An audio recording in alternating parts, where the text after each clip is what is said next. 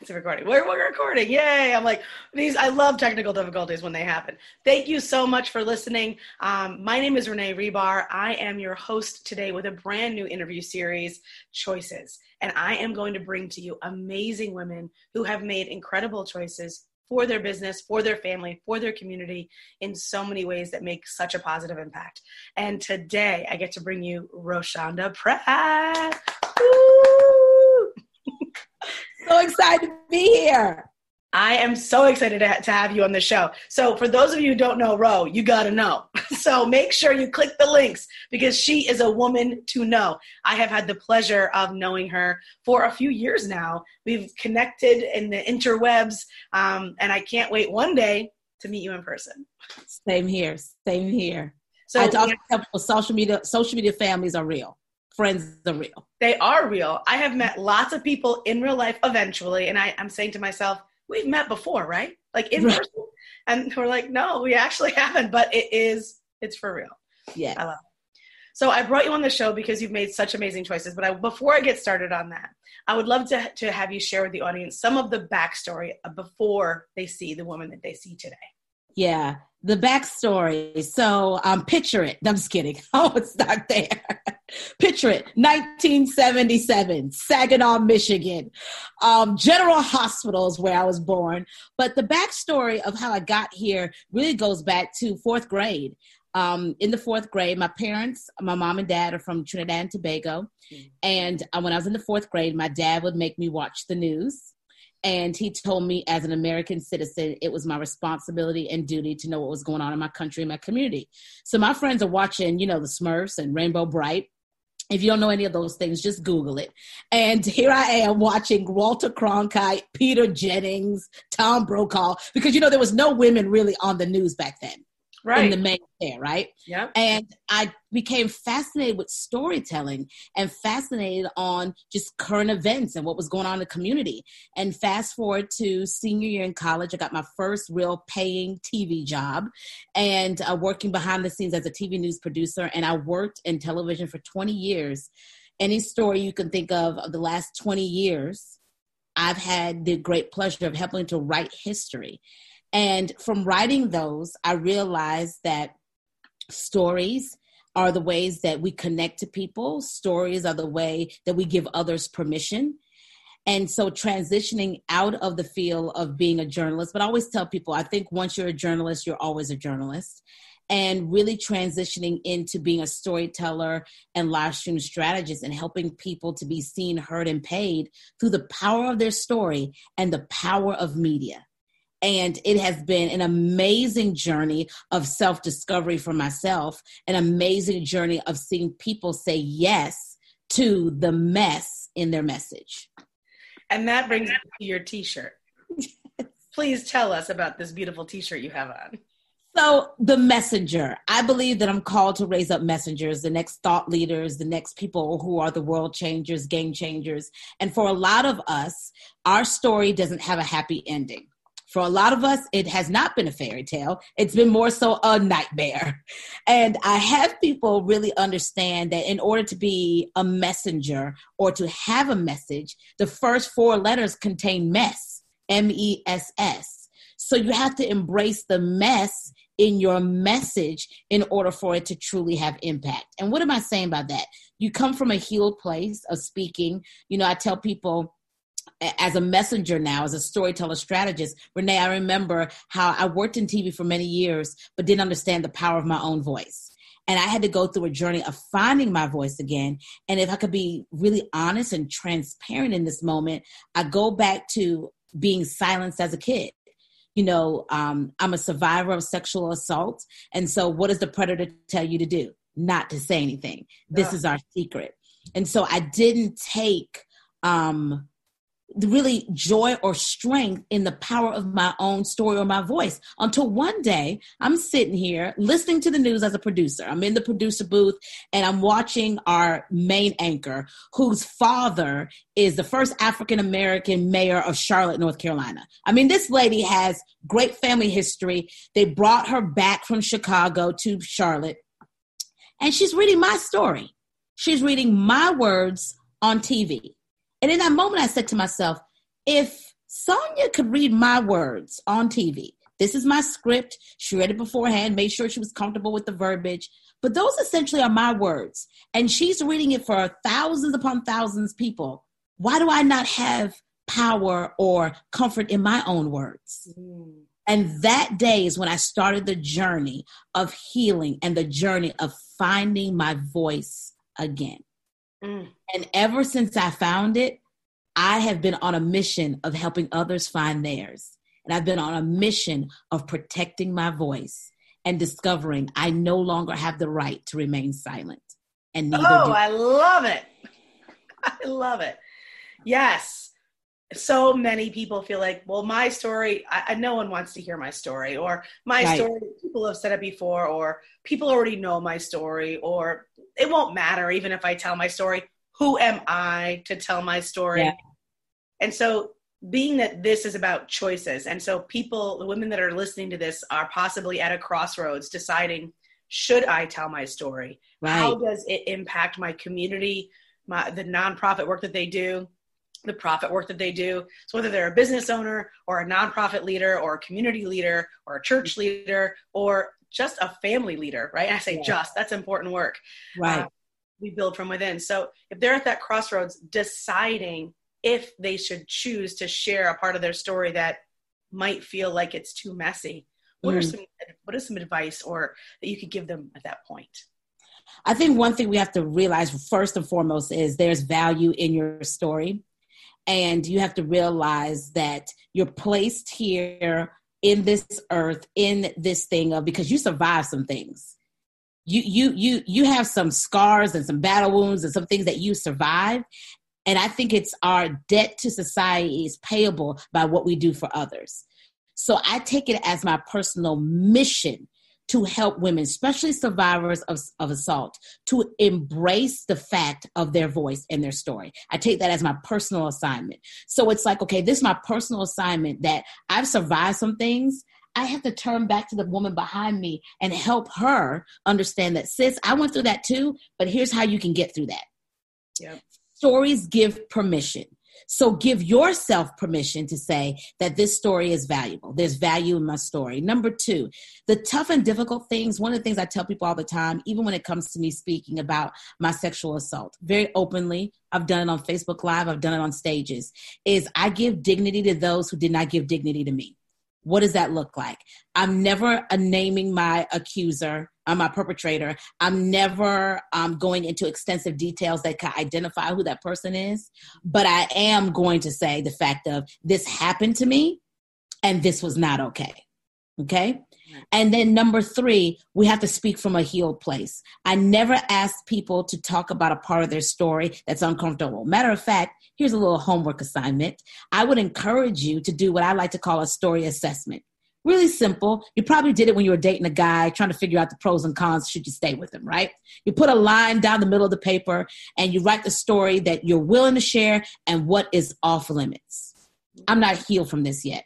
This is tough to talk about. This triggers something in me, okay? But this is what I'm okay with talking about. And then we look at that and say, okay, now how does this story connect to the people that I'm called to serve and impact?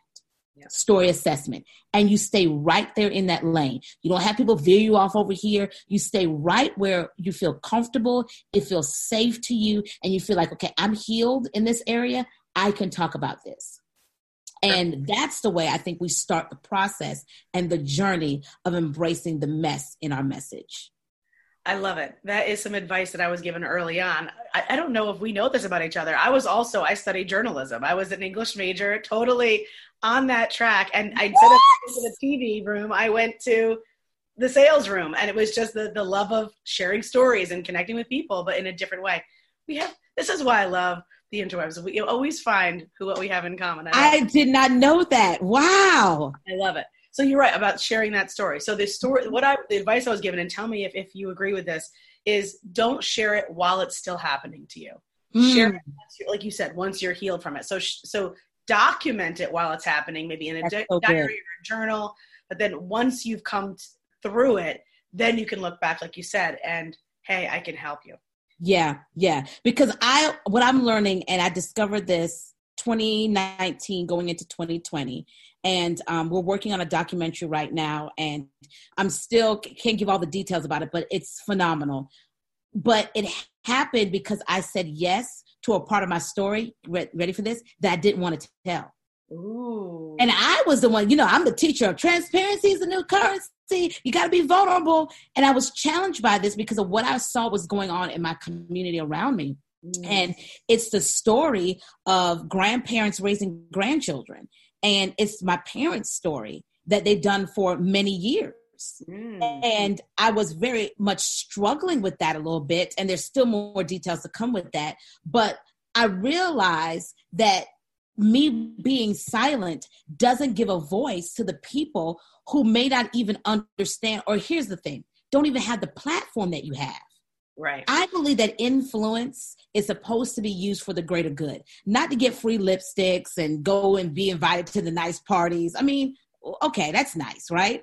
But I think influence is really supposed to be used just for that, to influence a culture, to influence change, right? To influence different choices. Yeah. And I realized by me being silent with the platform that I had, I wasn't allowing people who maybe were never given a voice an opportunity to speak. Yeah. And that's when I said, this is not about me. This is about them. Totally. Now, speaking of platforms, nowadays, and, thinking back to 20 years ago, I was born in the 70s also, 1972, right? It started in a small town in New York, I love Michigan, 77. So how far are we going to go back? But we didn't have iPhones. We were adults, right? Yeah. And now these things are within arm's reach of us mostly all the time. Mm-hmm. So in an iPhone is basically a production studio. I mean, it's almost, they could, what did they say? They launched the moon with less tech than we have in our pockets now, right? Right. So with everyone having access to a production studio in their pocket, what are some choices they should make about when to share? Yeah, I think first and foremost, we have to be very intentional about how we use this device. Yes. And that goes back to understanding the purpose of a thing, because if you don't understand the purpose, you abuse it. And we've seen that on social media, people who abuse the platform. I've seen someone share a story that I sat there and watched and I said, she's not ready for this. She should have never shared this story because she was going through, it's okay, to cry. I mean, we're human, but she was going through the very raw emotion of this. And I just said, this is not a place that we should have been a part of. Right. So it's being very intentional early on and saying, how am I going to utilize this platform or this video production studio in my hand? And then it goes back to taking on the responsibility that every time I post on social media, Renee, I consider myself back in the newsroom. Mm-hmm. So what is my responsibility with the information and the content that I'm sharing? Is this going to damage people? I'm sharing something that's going to educate, inform, empower, entertain? What are my reasons for doing this content that I'm going to share, and the responsibility that I'm putting my name on this? And then it's doing your due diligence in doing some research and how you put that content together. I think so many people are so quick to hit this go live button, and they haven't even prepared themselves on what is the content I'm going to share here? What do I want the end result to be? And I'm not just even talking about sales. What are the actions that I want people to take? Right. Because when you have it, you're just doing it, but you're being haphazard in how you're using it. I hope that answers your question. It does. Thank you very much. And I know that these listeners are going to fall in love with you and say, oh my goodness, I need to hear more from her. So I'm so glad that we're going to be putting your links out around this. So one other question, choices around, should I share a story inside of my employment? So maybe I'm a leader inside of an existing company and I am an employee or, a CEO or CFO or some other leadership role. Should I share it personally as my own personal story? Or is there some other middle ground that we haven't addressed? I think when it comes to sharing stories, it has to go back to what is the end result of sharing that story. So I'm going to give you two examples. There was a time I was a board member for a nonprofit that worked strictly in 2 rural communities here in South Carolina when it came to children who are victims of sexual assault. We were before our local law enforcement who were debating, listen to this, if they should still fund this cause. Now, we can go through article after article after article, especially in one community, to show you there wasn't a week that wouldn't go by that some child was a victim of assault in some kind of way, right? Family member, someone in the community, etc. And we were sitting there and we're telling the story because, stories tell, stories sell, facts tell. And we're telling the story. And immediately I just said, you know what, this is not getting through. So I told the law enforcement officer my story. I said, you're looking at a woman who's a survivor of sexual assault, who was molested as a child. Here's what you need to understand. When I was growing up in the 70s and 80s, there wasn't a center like this where my parents could take me to go get free counseling and walk me through the steps on how to persecute my predator. It wasn't available. Right. Now, fast forward to several, decades later, if we don't fund this, you're going to meet more people like Rashonda who don't know where to go. Right. Silence in the room. That was a time that the story needed to be told. Yeah. Now, fast forward to working in television. We were talking about these sexual assaults that were happening in our community. Yep. And one of our reporters did something that I found to be very egregious to a victim of sexual assault.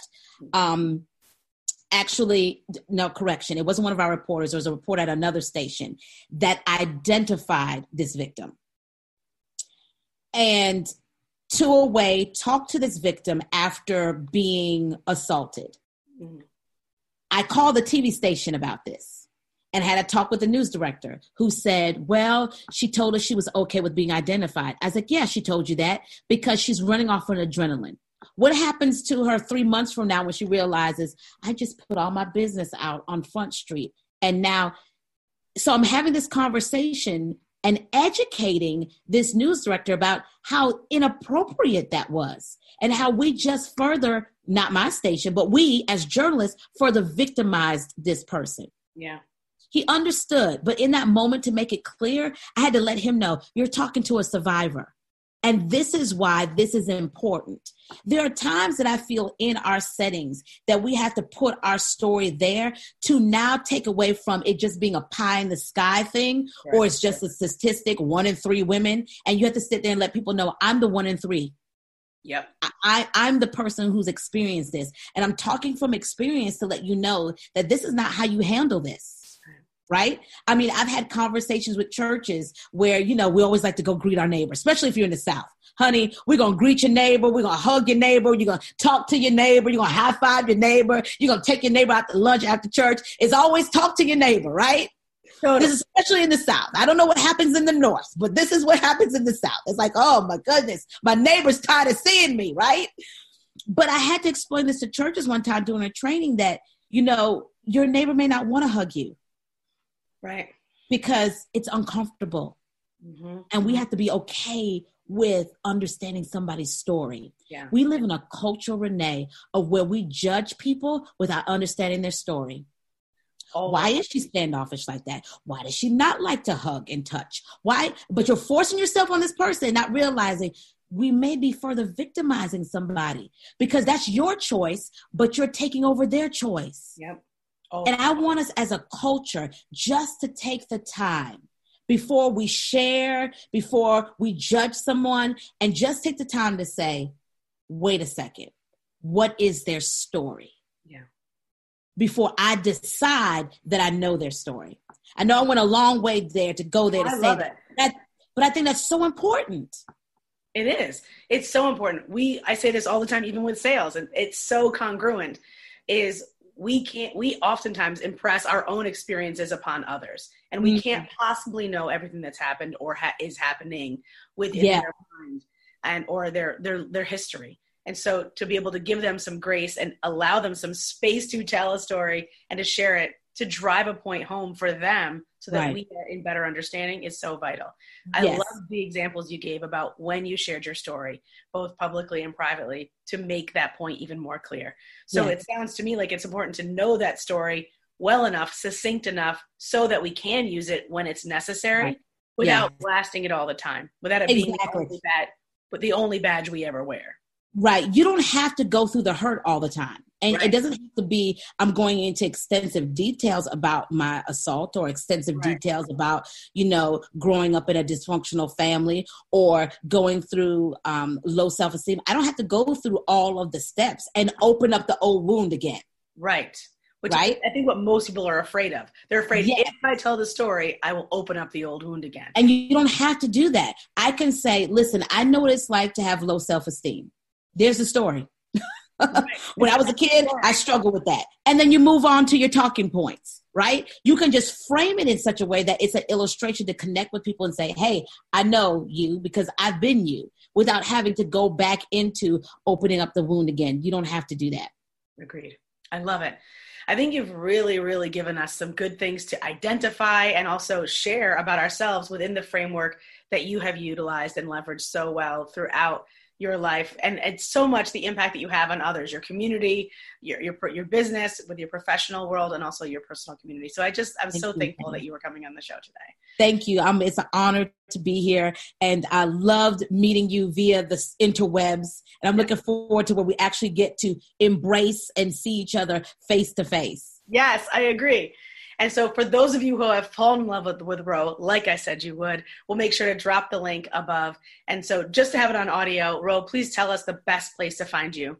Sure. So I'm across all social media platforms, Facebook, Periscope, Instagram, as The Ro Show Live, TheRoSholive.